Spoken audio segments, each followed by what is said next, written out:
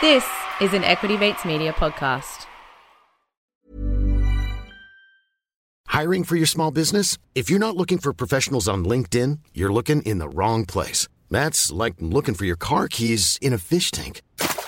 LinkedIn helps you hire professionals you can't find anywhere else, even those who aren't actively searching for a new job but might be open to the perfect role. In a given month, over 70% of LinkedIn users don't even visit other leading job sites. So start looking in the right place. With LinkedIn, you can hire professionals like a professional. Post your free job on linkedin.com/people today.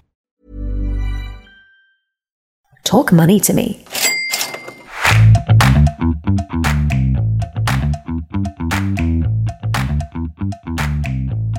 Hello and welcome to Talk Money to Me, your financial podcast where we explore the markets, investable ideas, and chat to leading industry experts to help you navigate your money in the markets. Thanks for tuning in. I'm Candice Burke. And I'm Felicity Thomas. Now today we have a very special guest joining us on Talk Money to Me. That's right. I am super excited to be speaking with one of Australia's top female fund managers, Junbei Liu. The global pandemic has come at a great human and economic cost. Well, we're being warned the Reserve Bank could drive the economy into recession if it delivers another rate hike during tomorrow's meeting. Investment portfolio manager Junbei Liu joins us now in the studio. Junbei, thanks so much for your time. Joining us today, I'm speaking with Junbei Liu, who is a portfolio manager at Tribeca Partners. On the program tonight, we have Junbei Liu of Tribeca Alpha Plus, and I've got to look at three interesting stocks that the analysts like. So June is the portfolio manager of Tribeca's Alpha Plus fund. Since taking over the sole responsibility of managing this fund, she has quadrupled their assets under management. Yes, that is incredible. So clearly she is one of the top fund managers here in Australia.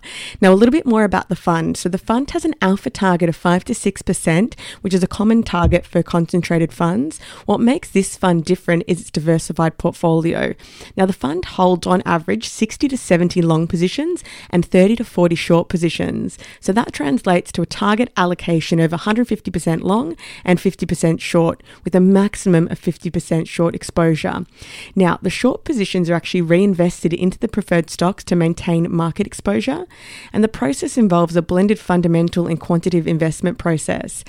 And a little bit about their performance. The fund inception was actually the 18th of September 2006 and has an impressive 9.22% per annum return since inception, beating the benchmark by 2.53%. Yeah, so that, 200 basis points plus of alpha is really impressive with the benchmark. As an advisor, we always look at, the fund management's track record, but also are they beating benchmark? And this one is definitely doing that. So a bit more about Junbei Liu herself. As you'll hear in this chat today, she is very passionate, motivated and inspiring, three interesting really. Stocks that the analysts like.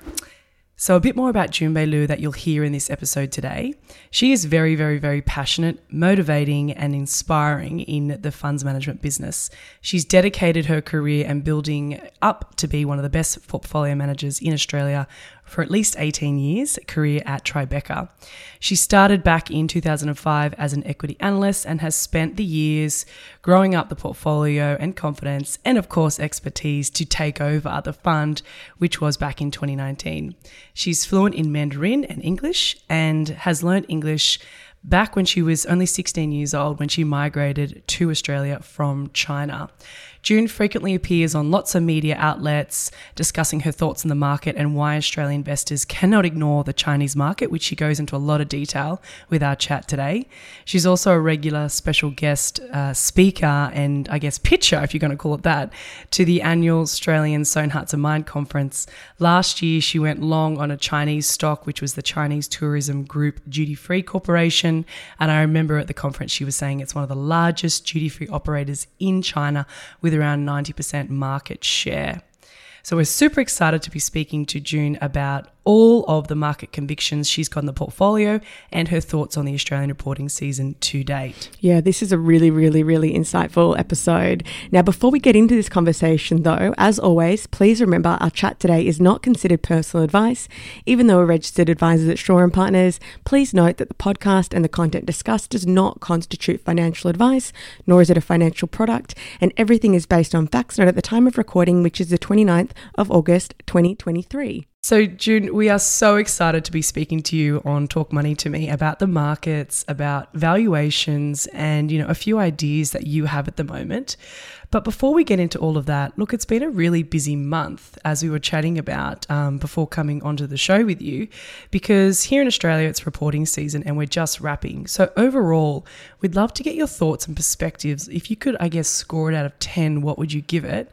And I'd love to hear your key themes and just points for this reporting season that you've noted. Look, absolutely. In terms of the quality of result and then, analyst upgrades and downgrades, out of 10, I would say this one is sitting somewhere in the 5. So, let me break it down into different themes and what is happening. So before the reporting season, we thought we will see, revenue weakness, weak guidance, and costs remain to be high, and interest rate might be some issues because the interest rate has gone up so significantly for heavily indebted companies that will be impact. Throughout the reporting season, some of those themes have played out, actually to the extent much more so than we expected, to be honest. Now, first of all, revenue is slowing, but that's a very interesting trend. It is slowing.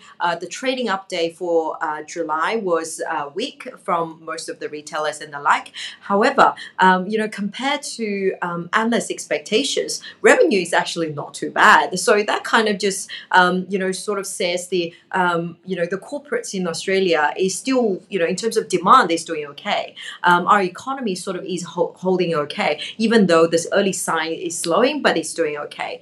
Now, the cost front is interesting because, we have had rising costs for quite some time now, for at least 18 months because of the inflationary pressure on the corporate earnings. But still, when the cost line came through and then the guidance for the cost, we still saw analyst downgrades for that cost front. So we actually saw the margin continue to get compressed heading into the next financial year, 2024. So that cost front is still, still seeing a bit of downgrade. And then the next one, which is the interest rate, high interest rate impact on the more heavily indebted companies. Now, this is a fascinating one where, we saw downgrades, but the downgrades were enormous. We sort of, had a look at to see why the analysts sort of failed to see that the interest cost was going to be significantly higher than most of the expectations. I think it comes down to most of analysts and most of us investors, we really just haven't seen rising interest rate environments really, in the many, previous few decades. We've seen interest rate go up and down, but never in this rapid rates. And how quickly a company can react to those rising rates, whether they're hedging it out or whether they do other form of way to sort of alleviate that pressure. So it came through that the biggest downgrade actually for corporate outlook is actually coming from high interest costs. Oh, it's incredible. Even for particularly for the listed property trust space where, normally analysts are really on top of every single estimate. They're normally very, very closely following every move, every yield curve move, and then have the forecast normally more or less in line. But this reporting season, we just saw enormous downgrade across that sector because of the high interest costs. So, so net, we had a big downgrades for next year. Share price held up okay, but look at the downgrade for next year in terms of earnings, it is pretty significant. That makes sense. Your score is 5 out of 10. It's a pass mark, but it's not fabulous. And there's a lot of, themes that you've unpacked there. But on a high level, expectations from analysts in the market were low because of what we've come out. And it makes sense with the compression in margins and costs because of the environment that we're in with higher inflation. So I guess, my little comment here, if I can, because then we're going to talk about, more surprising beats and misses in the markets. But is that why do you think it's fair to say that it's the volatility is just really throwing out this reporting season? Because it might be good on face value report. The response in the market is different to what we're normally expecting. So you mentioned earlier that liquidity is a little bit of an issue in the market at the moment. Yeah, look, absolutely. I think the thing with liquidity is that, there's not enough investor have confidence to step in to support the share price, and then just not enough people trading the shares. So, when you have a result maybe slightly missed the expectations, investors just want to sell it. And then because there's no liquidity, share price move has been significant, sometimes up to 20-30% on a tiny downgrade or tiny upgrade. So it has definitely magnified the impact of the actual underlying results. I think another interesting thing is that investor positioning is very interesting for this reporting season because for example, for the retail sectors, we actually saw slightly weakening top line growth in the July trading update, and consumer is showing a bit of sign of weakness. However, share price, many of the retailers' share price has rallied away. It really comes down to very limited expectations for those companies, and the share price was perhaps just a little bit too cheap. So we are sort of seeing opposite move of those sectors that were sold off quite significantly leading up to the reporting season. Yeah, I think it's also really interesting that a lot of investors aren't really having a lot of patience at the moment either. And I think maybe they're weighing up the fact that, they can get maybe 5% risk-free in a term deposit versus potentially a lot less / no income for a lot of the small cap and micro caps. So I think that's also very interesting. Now, what companies from reporting so far have really been a surprise beat for you? Oh, look! Well, we don't have surprise beats. We have beats that were positioned for those beats. Of course. Look, there's quite a few companies that we had really good results, but I would say this one is a bit of a surprise because we knew the result was going to be good, and it's on reasonable multiple and it's got good growth. But then they talked about something we didn't quite know the extent of it, which is Goodman Group. It is a large company, property trust in the industrial space, delivers double-digit growth year in, year out, have fantastic pipeline around the world, and then the yield in terms of the property that they hold in the industrial space, things are going well. So we know the result was going to be quite good, and then we're happy to spend more. We're happy to spend, buy more into the result, given the share price sort of underperformed the market. But then come result day, they spend a lot more time this time talking about their data center exposure. That is something they talked about before, but never to, such big extent. And they talked about this huge pipeline of data center that they are in the process of building. And then in 12 months that they have, that pipeline will double. This is a company that has global footprint, and then they have, the best client relationship. They have access to, huge amount of capital through, sovereign wealth fund and large institutions. If anyone can really build out that data center footprint and, dominate that space, it's this company. Share price has done incredibly well since result, but we just think this is something it is a bit of a surprise. It's almost a repositioning of what this company is. Look at how NextDC has traded compared to, Goodman Group. It's on, low teen multiple, for double-digit growth. That's not even talking about data center demand. So that company to us was fascinating, was quite incredible. Yeah, that's really interesting. So a lot of potential, positive catalysts could be coming up for Goodman Group. Now, I guess on the flip side, were there any misses within your coverage that, not surprised you because you would have been positioned for it, but any weaker than maybe even expected? Yeah, look, I think there's quite a few results a lot weaker than we expected. If you look across the mining sector, all of them pretty much had much higher capital expenditure. Actually, this is one of the things that one of the things we didn't touch on, aside from interest and others, is the capital expenditure a lot higher. The likes of, we had the Pilbara reported talking about the capital expenditure more than double what people were expecting. We had a few other names this morning. We had things like Linus talking about high capital expenditure. So anyone that's more intensive, sort of capital intensive business, as well as people business, all have higher costs. Even we're seeing higher costs across healthcare space as well. Now, there's one name we always love to talk about, which we find, we see incredible value and has disappointed, which is A2 milk. Share price has underperformed meaningfully into the result with very limited expectations of what the result might look like. Come result day, share price was punished for missing the expectations marginally for next year, for 2024. Actually, instead of missing it, really just saying the earnings will be second half loaded because they got new product coming through.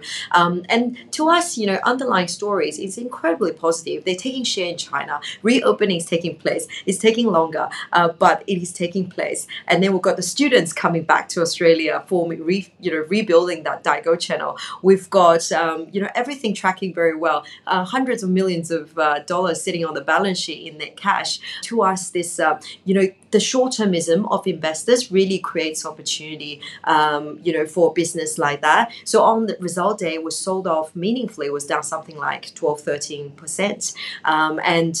We took opportunity to buy back in. And since then, the share price almost recovered that loss. If anything, in the next 6 months, we'll see share price meaningfully higher. Great. So you're still long A2 milk. That's actually really good to hear.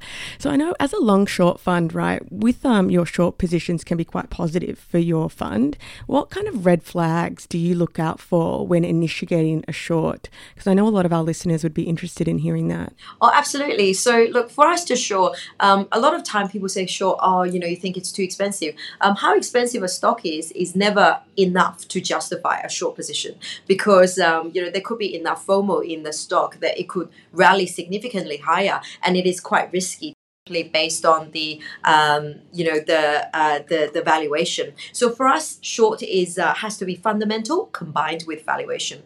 A company needs to have first, it needs to be very expensive. Secondly, it needs to have earnings that's potentially will disappoint. So the red flag is when you started seeing consensus have big expectations for a company's earning that after doing research that you think they might miss.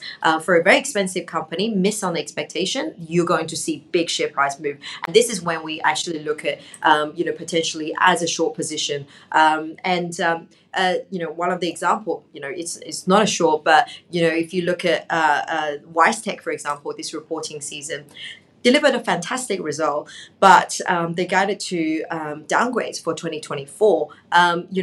Even though the earnings still going to grow significantly for the next year, but the challenge is WiseTech is probably one of the most expensive company listed in the world, and probably the most expensive tech company in the world, even though it's very high quality and the like, but look, it's very expensive. So, come result day when they're disappointed on the outlook, and share price was down, I think close to 20%, just over 20%, just incredible loss of wealth, in that sort of period.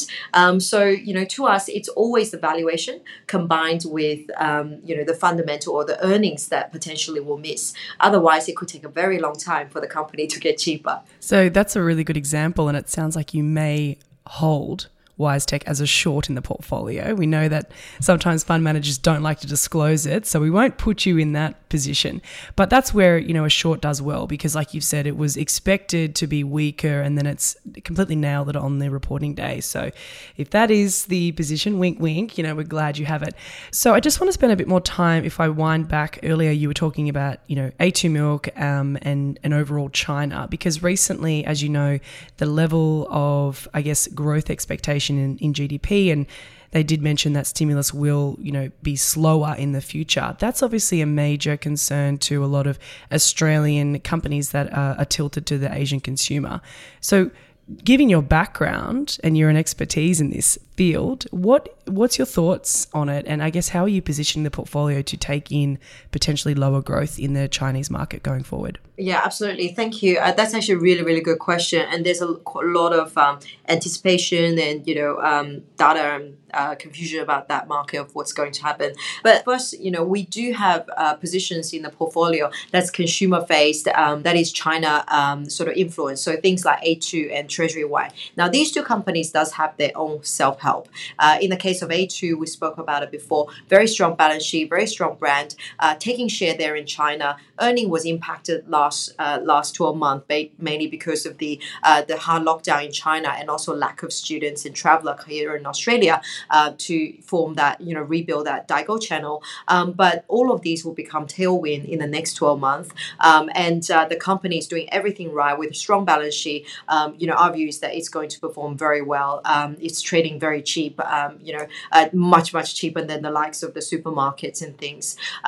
Treasury Wine's almost very similar, doing quite well. It's trading at a cheap multiple for the growth they're delivering. At the same time, if you compare Treasury Wine to the global luxury beverage companies, it's really decoupled ever since it lost China as a market. And to us, that's showing significant value in a premium label. At the same time, you have additional we think it's quite likely that China will either remove or reduce the tariff on the Australian wine. And that is going to be a significant boost for this company. And we think it's not very far away. So, and it's also in a very strong balance sheet sort of situation. So, these two companies almost unique in its own way. Now, turning to your question about China outlook, the consumer, China slowdown and things.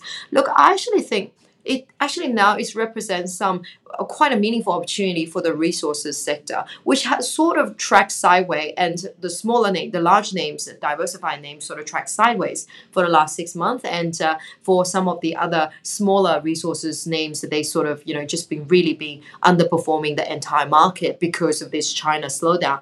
Yes, that's right. Data looks really poor in China, and the growth target is looking increasingly weaker. But what we are seeing now is that almost every few days we started seeing the headlines about, government stepping in, trying to support share market, trying to boost the consumer, trying to do all of that. This really reminds us of a few years ago when Chinese government trying to stabilize the currency, trying to stabilize the equity market, and then the massive stimulus coming through. And we think we are getting very, very close. We actually started positioning ourselves and buying a little bit more in that whole resources complex, because they're now representing quite a lot of value. They've got a really strong balance sheet, right? Even though they have high capex, but all of them have very strong balance sheet, and their dividend yield is still good. And we do think in the next 3 months we're coming towards that sort of window where we will see a lot of stimulus. So that's just more positioning in the portfolio. We've done well in the tech space. Tech companies done incredibly well, and we just think some of these is becoming a little bit more expensive, and we're moving a little bit into this resources space. That's really interesting, because we know China is very important to Australia, and it's actually, we've noted that the Chinese-Australian relations are also getting a lot better. So essentially, stay invested. The news is kind of short term, but we really should, give long-term really good businesses like A2 Milk and Treasury Wine, the go-ahead and stay invested there.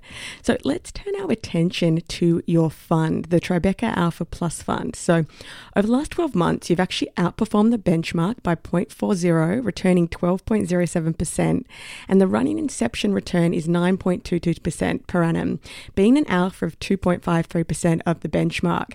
Now, just for our listeners, the benchmark is the ASX 200 Accumulation Index for a reference point. Really excellent figures, so well done to you and your team.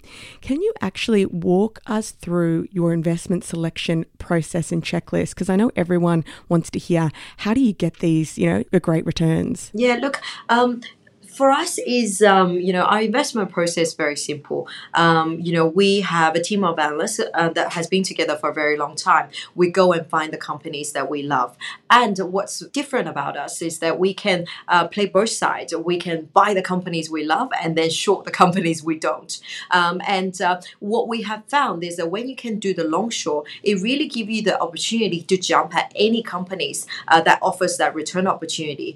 So, regardless of what's in favor or what's not. Let me give you an example. 12 months ago, when there was a lot of fear about the value stock should be doing well and no one wants to buy tech companies.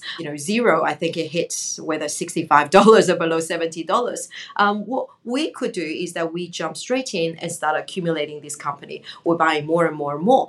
For normal fund manager, when you start buying more of one thing, it makes your portfolio all skew towards that that side. So, suddenly if you start buying more zero, make your entire portfolio becomes more expensive.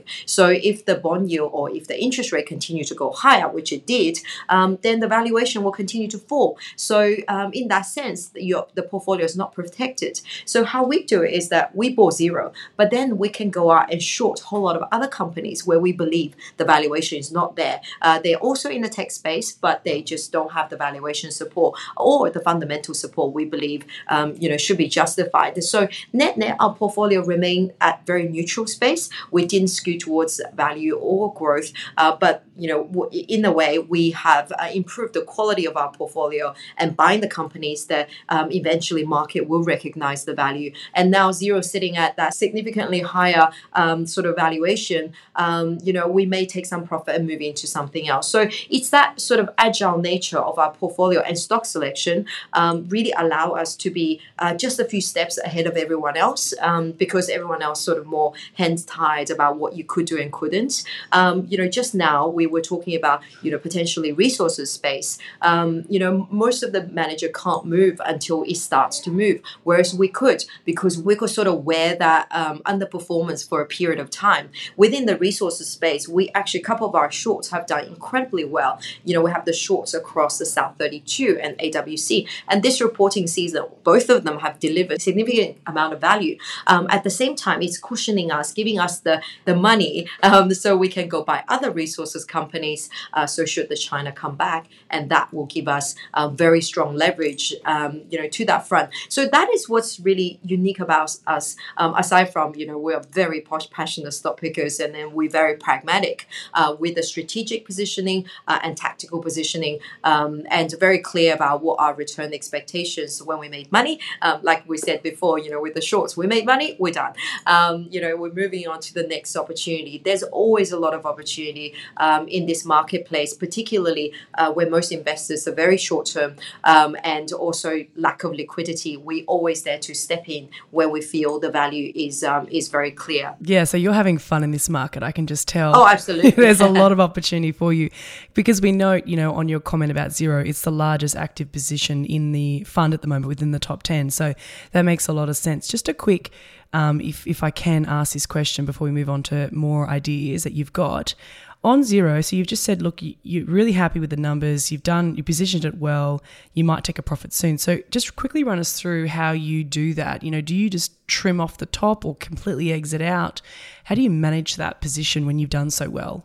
Look, I think with zero, because I believe the growth is significantly more ahead, I may trim for tactical reasons. But if I trim, I always look to put into something that will give me justify the return. Because, zero over the next 6 months, my return expectations is probably 10-15%. But if something else, I can expect more of that, I may well be, putting into those names, but I won't completely sell out, because for a high quality company, this is often the mistake a lot of investors make. They're trying to be very cute, take profit here, and then you never remember to buy back in when it does fall. Yeah. So for me, it's that for strategic, high quality businesses, I always have a holding, don't sell your winners too early.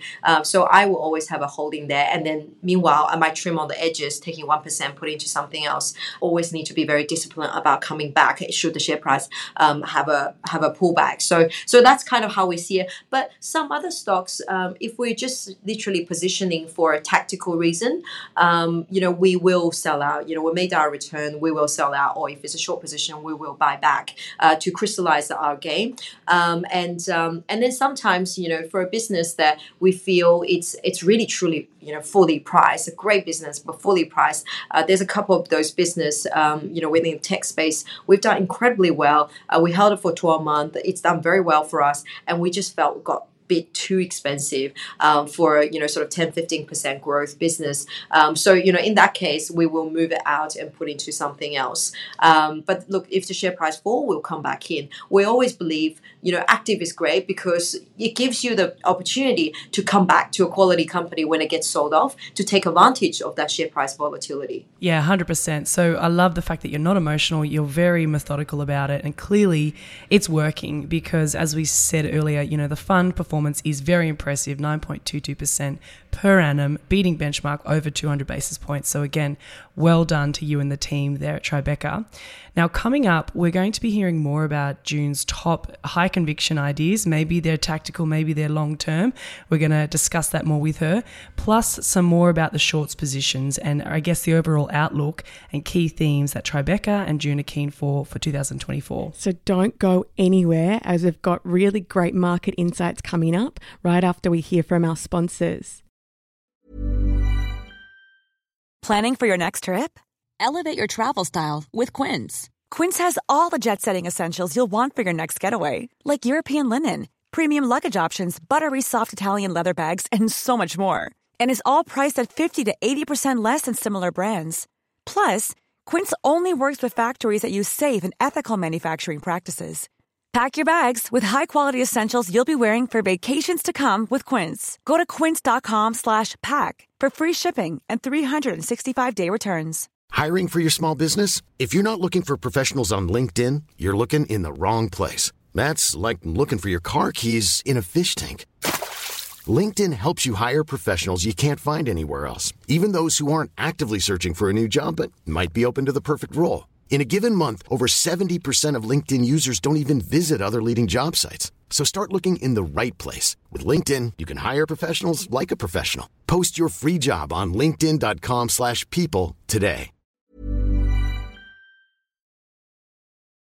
And we are back. So let's spend some time on a couple of key ideas that you've got for us, because here at Talk Money to Me, we love investable ideas.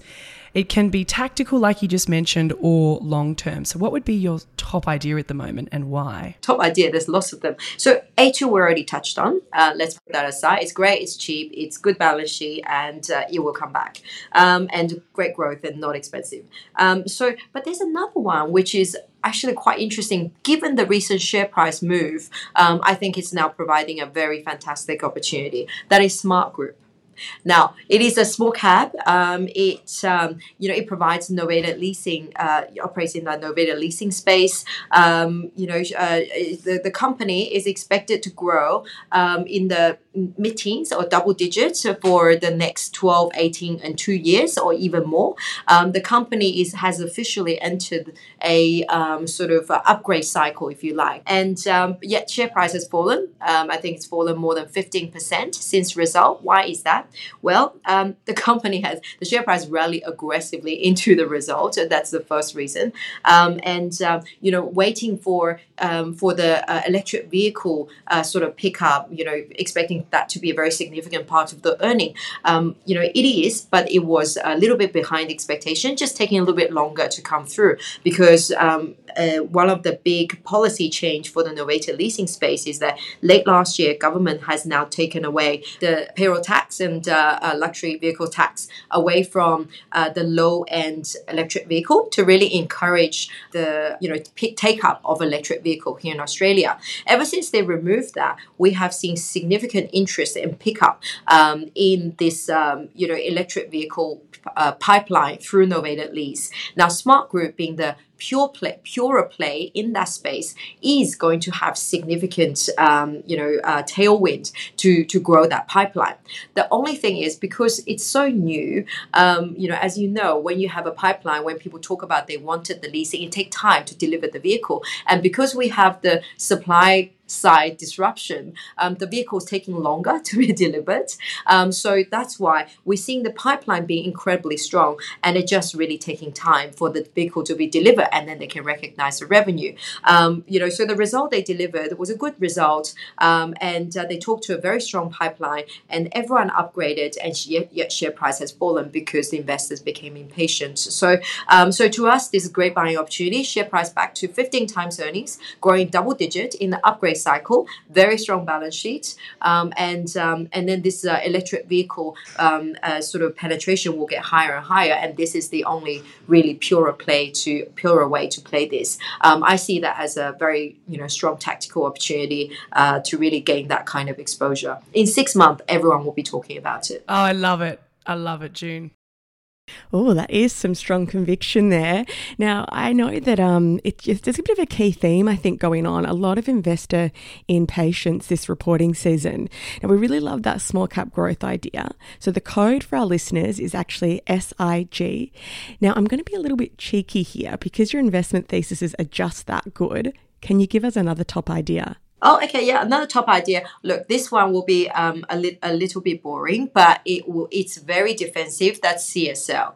Look, it's CSL. It's a little bit boring, but it's very defensive. You can't go wrong. Well, look, I can't go wrong with this one. It is very cheap. It's been sold off massively because they missed the earnings guidance a very little bit heading towards the result. The result actually turned out to be better than expected. And it's because of the currency impact. Strong cash flow. This is a company that deliver growth year in, year out for decades. And next 3 years, it will deliver teens growth every single year for the next 3 years. Incredible business. Talking about how it can also now improve the yield of its product, and the pricing environment strong. Now blood collection, because they need to collect the blood to produce their products, and the collection's up, prices up. So everything's going the right way. And to us, it's really almost a little bit forgotten because it's too big for people to pay attention. So it's almost a little bit forgotten at this point. Share price is on, if you look at the valuation compared to its history, probably the cheapest in the last decade. And this is the company, that anyone should have in their portfolio. Incredibly stable. Whether, global economy hit recession or not, this company will deliver that growth for you. And then the tailwind is quite significant in the next couple of years. So this one is anyone should have it in their portfolio. 100% agree with you. Just for your background, we do what we call like an Autopad episode, and I pitched it recently, so loving it. Music to my ears. CSL, go long and top it up or buy some good opportunities. So when we think about, you mentioned, quality companies that are defensive and quote unquote, boring, but hey, they ride the recessionary tide really well. So that makes me think about, what's Tribeca, in your opinion, on Australia going into recession? Because we've talked a lot about shorts and how you do it.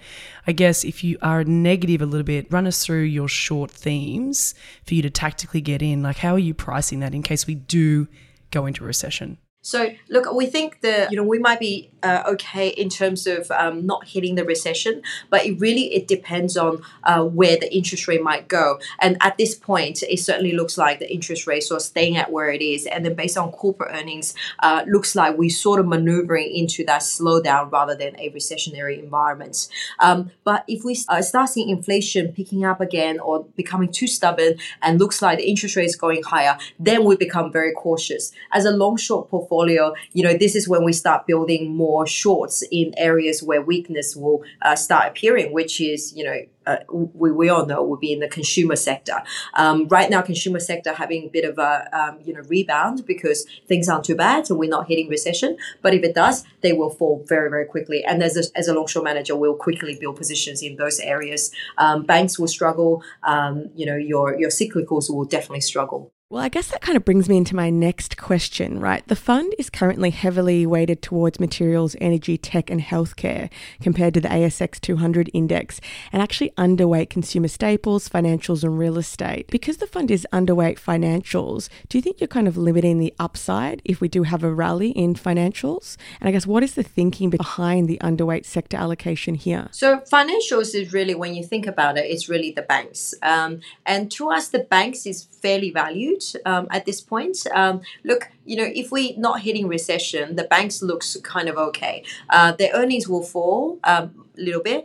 The capital position is strong. The competition for funding will increase, so that means the margin will continue to fall. So in other words, they already hit their peak earnings and it's on the way down. It's not super expensive. Only one bank is very expensive, which is CBA, the top quality bank. But everything else kind of doesn't look too expensive, but it's harder to see where it might go. Now, in an environment where the market rally, it's actually very hard to see market rally, driven by the banks, because when we think about what's being left behind, market has rallied in the last 6 months. That we saw lead by the technology companies, right? The tech, and the reason they rally is because they're defensive and the bond yield stabilizing, and that's it. Now, the next period where it will rally, first of all, it's hard to see the technology company become more and more expensive. It's a little bit harder to see that. But what we will see is the cyclical component. Economy not doing too badly. Maybe some of the cyclical names will run. China maybe not doing too badly. We'll see the resources run.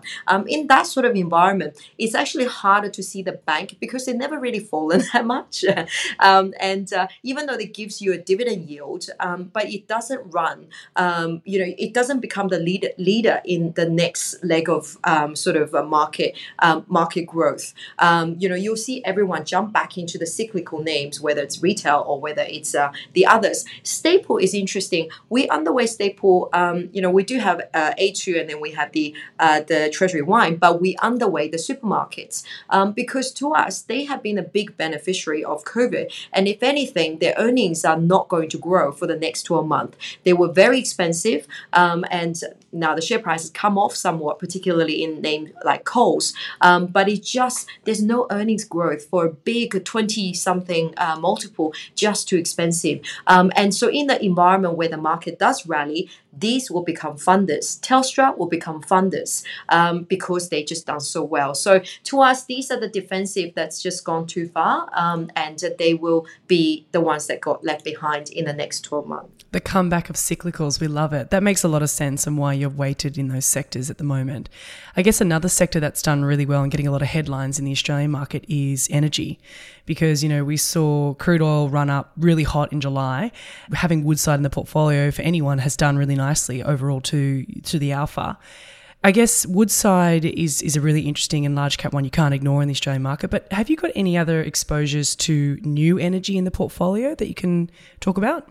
New energy. Yeah. Look, we have all these those large businesses are doing a lot in terms of trying to grow that side, the green energy and the like. We have a little bit of Santos as well. And then the Woodside. To us, these are companies that are market leaders, and they have a lot of market leaders in terms of investing into a lot of those newer space, and they shouldn't be ignored. Every effort, if you look at Santos, every effort is made trying to transition the business into something else. So for us, we're happy to sit in all of that. But if we look across our other entire portfolio, we are positioned across some of our other areas where there's structural growth to underpin them, things like lithium. Because to us, the future of EV is real. Many years ago, we used to sort of second guess what this might be and might not be, but now we know this trend is real. And the demand for the battery technology is huge. And we still lack the new technology to really replace the requirement for the lithium and the like, particularly for the high quality reserve we have here in Australia, and much less risk as well. So, we like the names like Pilbara Mineral, and I think they're very well positioned in terms of where they might go. Yeah, absolutely. And we've been talking about on Talk Money to Me the whole decarbonisation theme, Paris's 2030 goals. So we really like those thematics and investments as well. This has been honestly such an insightful and interesting episode. So to finish off, we'd really like to do a quick speed round with you, designed to be short and intuitive responses. So my first one is, do you have any bold predictions about the markets or global economy to play out in the near term? Market is heading higher in the near term. China will come back. Yes. China will come back, and we will have meaningful stimulus to come through. I love it. All right. What if you could be a CEO of any listed company anywhere in the world? What would it be? That's a hard one. Well, I would love to be the CEO of Goodman Group. I just think it's an incredible business and, very, very strong fundamental, and then the exposure to that whole new, future. They are building the future infrastructure. And to me, this is, this company now will be around for 50 years and they will still grow.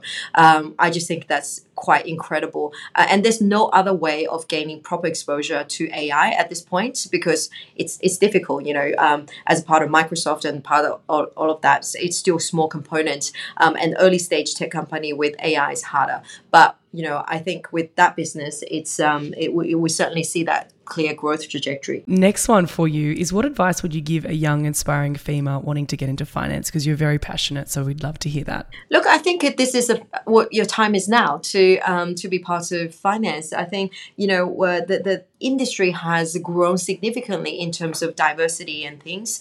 There's a lot of opportunities for a young female, male and female, as long as you're passionate and love what you do. There's a great career path across many industries now, or many sectors, funds management, sell side, buy side. There's a lot of graduate program to get through. And there's also, what's great is that there's now a lot of senior women around as well, as a role model, just to show that we can get there. We can get there. And as long as that's what you love to do, and it's possible. So, I think time is now to be part of this industry. Exactly. And if you love what you do, it doesn't actually feel like working. I mean, we feel like that a lot of the time. So who's your favourite child, actually, after Treasury or A2? Oh, so look, just in terms of portfolio, not so much about tactical. Promedicus has been a long holding in my portfolio for many, many, many, many years now. I kind of grew with the business. It's one of those companies that's super expensive, but has an amazing contract, amazing franchise around the world. Huge growth rate, and also has been, doing this AI and cloud computing for a very long time. To me, this is also a cool holding in the portfolio. Okay, so sorry, Treasury Wine or A2 Milk, Promedicus is the favourite child. And our last question here is coffee, tea or tequila? Oh, tequila. Absolutely. Absolutely. A glass of margarita is what we're going to have. Oh, excellent. We can have a spicy margarita because they're my favourite. That's right. Thank you so much for joining us today here on Talk Money to Me. If our listeners would like to learn more about the Alpha Plus Fund or any other investment opportunities Tribeca offers, head to their website, which is tribecaip.com. Thank you so much for having me. It's amazing. Thank you. Wow, Felicity, I just love speaking to excellent fund managers like Junbei Liu. She really knows her stuff. She's very passionate, and, I'm really hoping all of her stock convictions come to play because, as she said, maybe short-term, near-term news, but the market is going up long-term. Love that. That's it. I actually think we've got a similar investment philosophy as well. So it's really nice to get that reassurance there that we're on the right track. Now, before we sign off, please remember that although Candice and I are financial advisors at Shaw & Partners, please note our discussion today does not constitute personal financial advice. As always, you should seek professional advice before making any of your financial or investment decisions. And everything discussed is based on facts known at the time, which is the 29th of August, 2023. That's right. End of reporting season, end of August, another month about to tick over in the markets. So if you've enjoyed this show, as always, we'd appreciate a review and, of course, a 5-star rating wherever you listen to your podcasts. We're also trying to build up our coverage on Instagram and exposure there. So we'd love a follow on Instagram. Our handle is @TalkMoneyToMe podcast, where we do daily market updates. Until next time. Bye-bye. Talk Money to Me is a product of Equity Mates Media. All information in this podcast is for education and entertainment purposes only. Equity Mates gives listeners access to information and educational content provided by a range of financial service professionals. It is not intended as a substitute for professional finance, legal, or tax advice. The hosts of Talk Money to Me are not aware of your personal financial circumstances. Equity Mates Media does not operate under an Australian Financial Services licence and relies on the exemption available under the Corporations Act 2001 in respect of any information or advice given. Before making any financial decisions, you should read the product disclosure statement and, if necessary, consult a licensed financial professional. Do not take financial advice from a podcast. For more information, head to the disclaimer page on the Equity Mates website, where you can find the ASIC resources and find a registered financial professional near you. In the spirit of reconciliation, Equity Mates Media and the hosts of Talk Money to Me acknowledge the traditional custodians and country throughout Australia and their connections to land, sea and community. We pay our respects to their elders, past and present, and extend that respect to all Aboriginal and Torres Strait Islander people today.